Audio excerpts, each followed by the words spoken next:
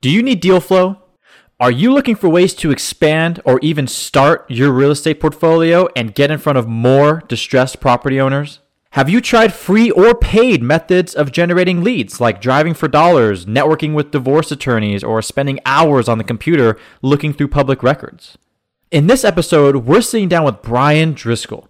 You'll hear more about him when I introduce him, but Bryan is an expert in SEO and digital marketing, a background that we share. Bryan is going to teach us how him and his team consistently generate motivated seller leads and how he does it for other investors as well. But first, our intro.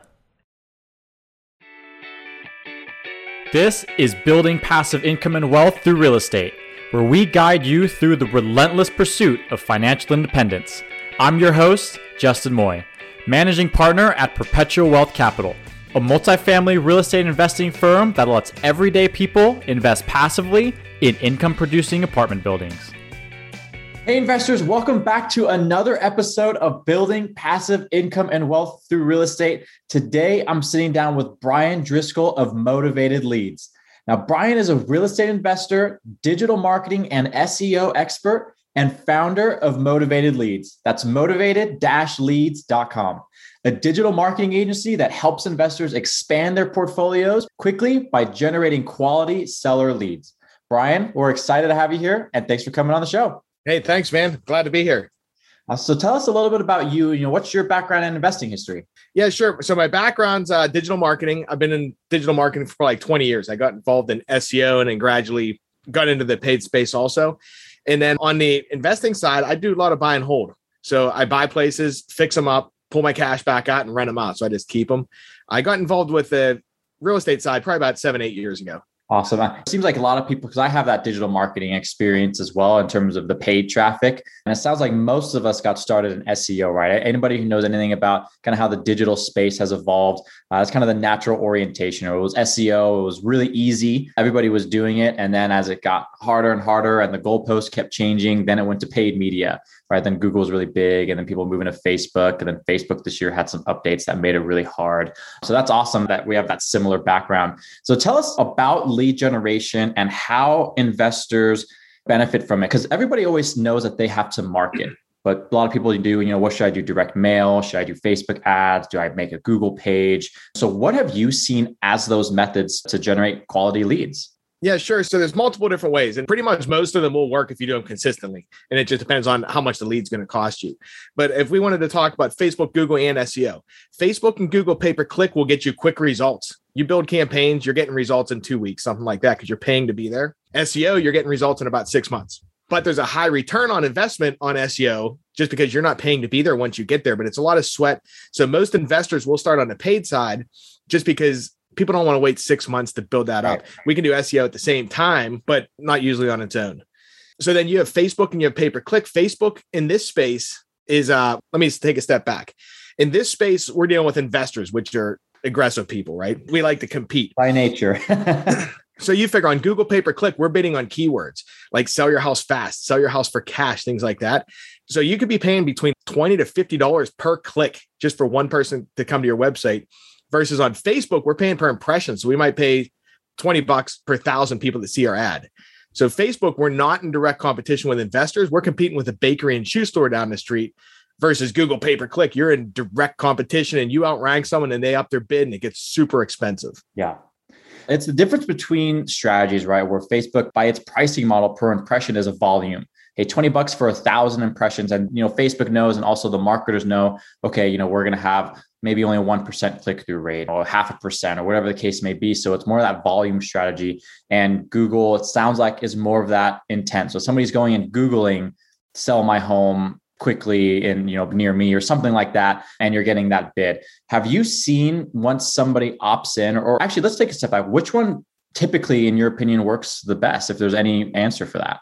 Yeah, so that's a good question. So Facebook works well on its own. Pay-per-click is really expensive to work on its own because Facebook and pay-per-click work well together because of the retargeting. So say on Google, you're paying $30 or 50, whatever it is to get someone to come to your website. Like people are just searching like, hey, I might need to sell my house. They come to your website. They're not ready to commit to an appointment yet. If you retarget them on Facebook, it's great because you're staying in front of them and you can retarget them with videos of you talking at that point, building that trust and showing you're a real person. Yeah. Versus Facebook, you can do cold traffic and retargeting, versus Google, it's a little bit different. So I usually start with Facebook or both. Got it. Facebook or both. And so how do you retarget? So somebody, let's say, does click on Google. They say, hey, how do I sell my home? I live here in Scottsdale. So sell my Scottsdale home quickly. And I click on a couple of pages. I look around. And then as life happens, I just kind of leave my computer and I don't come back for a couple of weeks or a couple of months. And now I'm starting to see things on Facebook, I guess. Is that right? Yeah, 100%. Okay. So how do you, I guess, balance the two? I mean, do people do the same amount of budget on each, or is the Facebook budget going to be a lot smaller because it sounds like it's pay per impression? What should people kind of have in their mind as the strategy of balancing the two platforms? That's a good question. So it's going to come down to market. So say in Pittsburgh, we can generate a lead between like $75 and $125. In San Diego, it's like $350 to $400. Yeah. So you want to keep that in mind with the competition. Normally what I'll do, just because we're testing a lot of different ads, I'll usually start a Facebook campaign at $50 per day. So we usually do like $45 cold, $5 retargeting. And then what's happening is you need to make sure you have the pixels on the website. You want to make sure you have an event pixel so you can tell Facebook, hey, this person now, they filled out a form. And Facebook's algorithm can kind of like find more people that are similar to that based on their algorithm. So I don't know if that answers your question. Yeah, absolutely. And being flexible, right? So if we're getting better results one way or the other, switch where the budgets are spent. But having that healthy budget, I think, is really, really important. A lot of people, because we're in the digital marketing space as well, when they put a campaign up, they might boost a post for $10. And then they'll say, oh, I didn't get anything. Yeah, this Facebook thing doesn't work. But it's really that consistent strategy. So you had mentioned a couple of figures, hey, $75 a lead here, $200 a lead there, wherever the case may be. What is considered a lead? Is it somebody who just puts in their name, phone number, and address? Or is it somebody who actually books an appointment and says, hey, can you please come and tell me how much that you would buy this for? What exactly does a lead qualify as? You know what? That's a good question. So especially on Facebook, there are different ways to generate leads. You probably know you have Facebook lead forms, and then you have conversion leads. And what that is, for anybody who doesn't know, Facebook lead form is you can advertise on Facebook. The ads will look the same. When somebody clicks that ad, Facebook will auto-populate their information in and they're done. And I usually will not do that because you'll get a lot cheaper lead, but it's a lot lower quality. You're pretty much telemarketing. Yeah. Because they just saw a picture of an ad, like a house or something. Normally, what I like to consider lead is I'll usually send them. I have a Carrot website. It's 412houses.com if anyone wants to check it out. But I send them there. They fill out the form on the first page. They put in their address, phone number, and email. I consider that a partial lead. It takes them to a step 2 form that has like, how fast do you want to sell? How much work's your property need? I confirm it's not listed on the market. Is it occupied, vacant? And we're asking them like 10 more questions. And what we're trying to do is disqualify them. So we want to disqualify the people that are looking to sell for top dollar or things like that. And then have the people come through that are motivated with distressed properties. And then, which would be interesting, you may want to even try this out if you don't do it. After the lead comes in, I'll have my CRM automatically send a text message saying, hey, thanks for filling out a form on our website. Here's a link to our calendar to book a time for us to come give you an offer. And what that does, especially on Google pay-per-click, like you figure there's 3 ads at the top of pay-per-click. If it's 2 a.m, they're usually filling out all 3 of them. If they book an appointment with us, that kind of stops them from going to the competition because they feel like they've found what they needed there. And so you have multiple steps of that. And anybody who doesn't, know marketing or in depth, is every step you add is going to decrease the amount of people who continue naturally. And so for you, a lead is somebody who's gone through essentially almost the whole process. Do they need to book an appointment to be considered a lead? Or if they finish that step 2, where they answer the 10-question questionnaire, is that what you consider a lead? And then what happens in each stage if somebody falls off? I take it back. After they complete step 1, I'm going to consider them a lead. We're calling them. But we know in our head, if they don't fill out that step 2, most likely they're not answering the phone or it's listed on the market, things like that. So I consider it a lower quality lead. The people that book the appointment are the highest quality lead. They're the most motivated. So when you got a qualified lead, not qualified lead, the people that book an appointment are, say, a 10 out of 10. The people that fill out step 2 might be a 7. And the people that only do the first one might be a 3 out of 10. Yeah. And part of that is systems and processes, right? What's your follow-up system? Because you will convert some of those 3 out of 10s and some of those 7 out of 10s, but maybe just not right away. So what do you recommend investors do? Let's say they're doing marketing, maybe it's on their own, or maybe it's with the company, and they get somebody, hey, here's their John, 123 Main Street, wants to sell his home, but that's all I know about him. I haven't really done anything else. And I call him, he didn't pick up. What is too much follow-up? What is too little of a system to have after the lead comes in? What are you seeing being successful as that process after the lead comes in? Yeah. So what I see is we use a CRM. It's called Go High Level. And what it is, you send the traffic in there and it puts everyone in different columns. So you'll have a lead in column on the left. That means that's a brand new lead. And then you might have a column that said booked appointment. You have a column that says called, wasn't able to be reached. So what I like to do is I send them the initial text and email immediately. And then we try calling. If we don't get them, we're going to move them into the called, not able to be reached column. And we're going to drip them at least 90 days. So we're probably going to send them a text and an email for a week straight. Like, hey, just seeing if you were still interested. Yeah. And then after a week, we'll start spacing it out. But you can follow up with these people. I was just in a conference. Someone got a deal from a lead 12 years ago just because they're follow-up. So it's like, you can kind of leave them on there. It doesn't really cost you anything. You don't want to harass them. Yeah. And we hear that too, when we've worked in agency settings in the past and even in real estate. That was my very first digital marketing job, was for realtors, because I was a realtor and I was the one in the office who I guess was the youngest. So they would ask me to do their social media and their ads. And I've gotten those as well. Hey, this guy who came in a year ago, 2 years ago, never spoken to the person. Or even sometimes the opposite. Yeah, I called them that time and they told me to screw off. And now 12, 18 months later, they're acting like we're best friends because we just dripped them all the time. And they just felt like they got to know us and we built that rapport. Unbeknownst to them, they were just sending out their regular emails that they sent out to the whole database.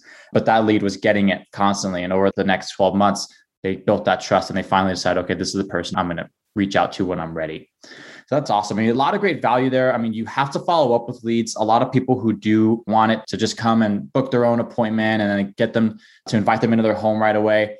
Yeah, that's great. And layups are fantastic. But to really win a lot of games, you got to be able to do more than just have layups, right? You got to have that system on the back end so you can score points from all over the court. For people who aren't familiar, Facebook earlier this year had some pretty major updates, right? In terms of tracking and data and how they're able to use data. Have you seen that impact lead generation on your side? And what kind of impacts did that make on the business? How familiar are you with the Facebook and the real estate space? I am pretty familiar with it. I would say the average listener might not be, though. Okay. So on Facebook, we used to be able to target people based on their age, interest. We used to be able to target down to a zip code. Now, with all the updates they have here, if you're in the real estate space, it is so important to have good messaging in your ad because you have to show broad. You can no longer target males or females by themselves. You have to target everybody. Yep. And you have to target everybody age 18 to 65, like all age groups.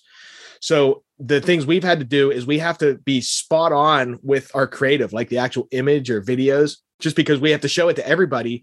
And then the algorithm is what's going to pretty much help us get leads. So once we send enough people through the website, the right people, and convert the right people, the algorithm then goes and finds more people. But what I mean with direct on ad is it's like in your ad, you have to say, sell your house fast, or we buy houses, we pay cash, things like that. Yep. Versus a lot of guys want to say, click here and to find out how much your home's worth, or here's a home valuation. That doesn't work anymore. Got it. So does it not work anymore because Facebook doesn't allow it, or because the market's just kind of become desensitized to that verbiage? And as marketing has these cycles and people have to change their messaging because of it, which is it? Well, you know what it is. It's if you have people coming through want to know how much their house is worth, it's just garbage lead. Like their intent's not there. Right. So you might get a whole bunch of leads for $10 versus 100, but then you're calling these people like, oh, I just want to know how much my house was worth, or this or that. Versus if you have an ad that's extreme, it's blunt, like sell your house fast. And we put up pictures of like boarded up houses, like beat up houses. You send them to a website that says, hey, we're cash home buyers. We're not paying top dollar, but we pay cash. It could be convenient.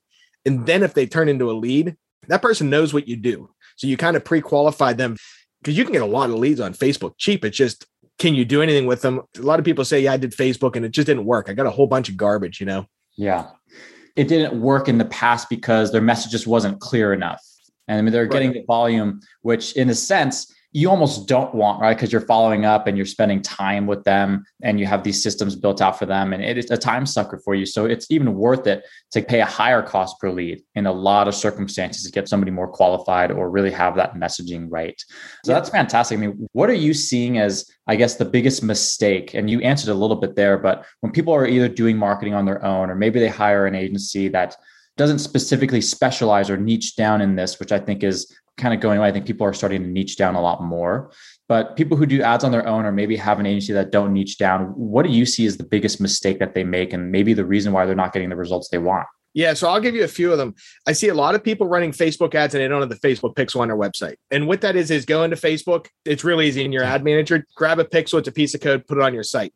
Then I see a lot of people in this space, they don't put this event code on the thank you page. They just have the pixel on their whole website. And that's what differentiates if it's a lead or not. So I see those two things. Other things I see people doing, trying to get into space, they're boosting posts. They are doing link click campaigns. They're doing link Facebook like campaigns. They're doing video views. Like sure. With Facebook, will give you exactly what you want. So if you say, I want link clicks, they'll give you a whole bunch of people that will click, but they do nothing else. Or if they want video views, they'll watch your videos and do nothing else. So I would think of the process and think, okay, what do I want? And then try to build that. Like, for an example, would be like doing a conversion campaign and then retargeting with a video view campaign or something like that to get in front of the people again. Sure. I guess explain to us the difference between those. So doesn't it make sense that if I get a lot of clicks to my website, that I'm going to get a lot of leads, that these people are interested? Can you explain the logic there? Yeah, sure. So we found through testing and everything, we'll get a lot of people that will click links, but that's all they do. Like Facebook's algorithm knows there's these people out there just based on their behavior. This is all they'll do. They'll click links. Yep. Where these people love watching videos. We can show them a video and they're going to keep watching. Or they can tell like a conversion ad. For example, if you're in the real estate space, if you go onto my website here in Pittsburgh, most likely in the next hour or two, your feed's going to be full of like 5 different investors' websites. So if you're going for conversion, they're going for people that are looking for what you have, trying to get that conversion for you. Got it. And so it becomes kind of competitive. So right when somebody, let's say, interacts with one ad, let's say it just so happens to be yours and they don't choose to opt in, now all of a sudden that becomes more of a competitive space, because now Facebook knows this person is interested in real estate in some capacity and may not know exactly what yet, but it's going to figure it out. Right? It's $1 billion machine because it figures it out pretty well. And then once they hones it in, they're going to not just show your ad, but the other investor's ad and a couple of people from another side of town. So that's really, really important too, to keep at it. And like you said, have those retargeting campaigns, because you don't want to, I guess, introduce somebody to that market for somebody else who has a more aggressive campaign than you to come by and get that lead, because you just got one click, but you don't have the budget or the marketing to continue at that. You had mentioned a couple of things like video campaigns and then pictures of boarded up houses. For the creative side of it, what do you see work best? Is it okay to just put up like a generic picture of, like you said, a boarded house? Or do people really need these high production videos that they need green screens and studios and nice cameras for? You know, what's the, I guess, production value needed to make good ads? No, so here's what I see. Anyone can do it, especially with videos. Like these cell phones are better than most cameras on the market. So, okay, let's talk about the images first. Normally what I'll do on a cold campaign is we won't do videos to a cold audience. We'll do something that's really direct, has the text, we buy houses, we close fast, things like that. You can go on to Upwork, probably get someone to make you ads for like 30, 40 bucks. Like I wouldn't just put a picture of a house up, but it's not expensive. Anybody can do this. You can even go on Fiverr, just find someone that does good work, you know? Right. And then on the retargeting side, because they're getting hammered with everyone else's ad now, you can make your own video. Basically, you pull out your phone, because people in this space, they're looking for someone local that's not going to compound them. It's not a bank. They can actually follow through. So you just pull out your phone, record it in front of a house or wherever you want. Just say, hey, my name's Bryan in Pittsburgh. I buy houses. I can pay cash. Hit me up if you're interested, and click the link. So a lot of people are in their head thinking, oh, I got to do something that's really elaborate, and they never get to actually doing it. Yeah. It's like, just stick something up and you're going to find out if people like it or not. And then if they don't, make another one. And then that's, I guess, your job as well. And people, they don't have to hire you, but the point is you have to do these things, whether it's your time that they're buying or their own time, is to test those things out. Like the video may blow it out of the water for somebody in East Pittsburgh, but on the West side, maybe it just doesn't work. Then maybe you got to go back to the image, or, people now are doing like boomerangs and they're pointing at, a house, or they're doing flip videos, whatever the case may be. So it's all about that testing and really figuring out what's going to work for my location. What does my market like and want, and what grabs their attention the most? Does geographics play a huge part in it? Have you noticed that? Or is it generally you kind of got the formula down? You generally know what these people are looking for no matter where they are? Normally, like a motivated seller is a motivated seller, but like places like Salt Lake City, it's like, I don't know, they just don't sell their houses there or something. Yeah. It's uber competitive. San Diego is like really competitive, but that's a different type of person out there. I mean, the average home's over $1 million versus in Pittsburgh, it's like 200 to 250. Right. So there are differences there, because someone has $1.5 million home, the likelihood of them coming into financial issues is a little bit lower than the normal people. You know what I mean? Absolutely. Well, Bryan, I really enjoyed the value here. How can people get in touch with you if they want to learn more? Yeah, just go to the website. It's motivated-leads.com. And if you want to chat, fill out a form or just call the number. Absolutely, guys. So motivated-leads.com. We will also put that link in the show notes. And while you're there, if you haven't already, download our free ebook, The Definitive Guide to Building Generational Wealth and Passive Cash Flow through Multifamily Real Estate. And if you haven't already, give us a rating and review on the platform that you're listening on. Bryan, thank you so much for coming on. This was an awesome show. We really enjoyed having you. And listeners, thanks so much for giving us your time.